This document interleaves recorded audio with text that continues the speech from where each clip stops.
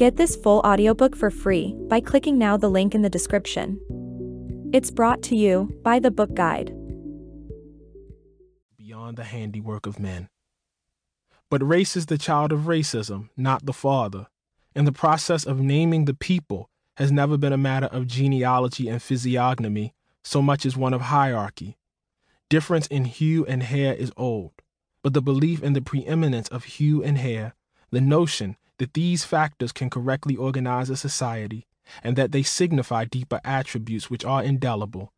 This is the new idea at the heart of these new people who have been brought up hopelessly, tragically, deceitfully to believe that they are white.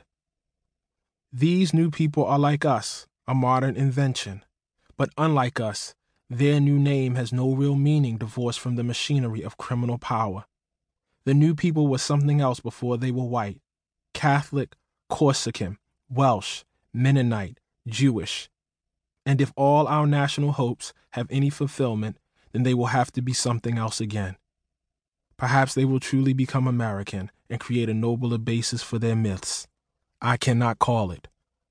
As for now, it must be said that the process of washing the disparate tribes white, the elevation of the belief in being white, was not achieved through wine tastings and ice cream socials, but rather through the pillaging of life, liberty, labor, and land, through the flaying of backs, the chaining of limbs, the strangling of dissidents, the destruction of families, the rape of mothers, the sale of children, and various other acts meant first and foremost to deny you and me the right to secure and govern our own bodies.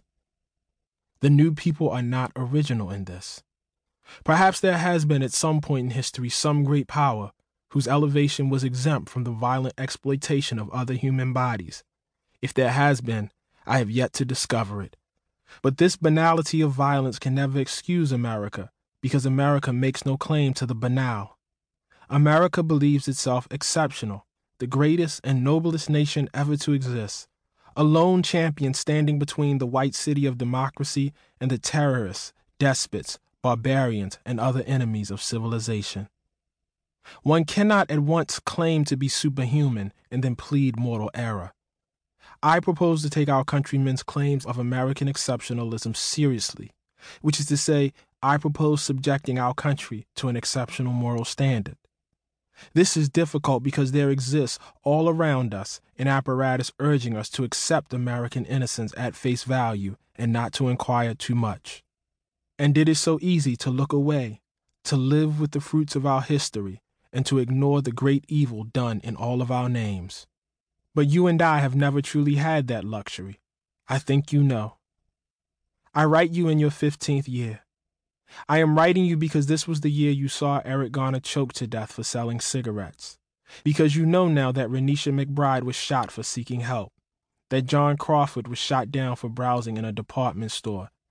And you have seen men in uniform drive by and murder Tamir Rice, a 12-year-old child whom they were oath-bound to protect. And you have seen men in the same uniforms pummel Marlene Pinnock, someone's grandmother, on the side of the road. And you know now, if you did not before, that the police departments of your country have been endowed with the authority to destroy your body. It does not matter if the destruction is the result of an unfortunate overreaction. It does not matter if it originates in a misunderstanding. It does not matter if the destruction springs from a foolish policy. Sell cigarettes without the proper authority, and your body can be destroyed. Resent the people trying to entrap your body, and it can be destroyed. Turn into a dark stairwell, and your body can be destroyed. The destroyers will rarely be held accountable. Mostly, they will receive pensions. And destruction is merely the superlative form of a dominion whose prerogatives include friskings, detainings, beatings, and humiliations. All of this is common to black people. All of this is old for black people. No one is held responsible.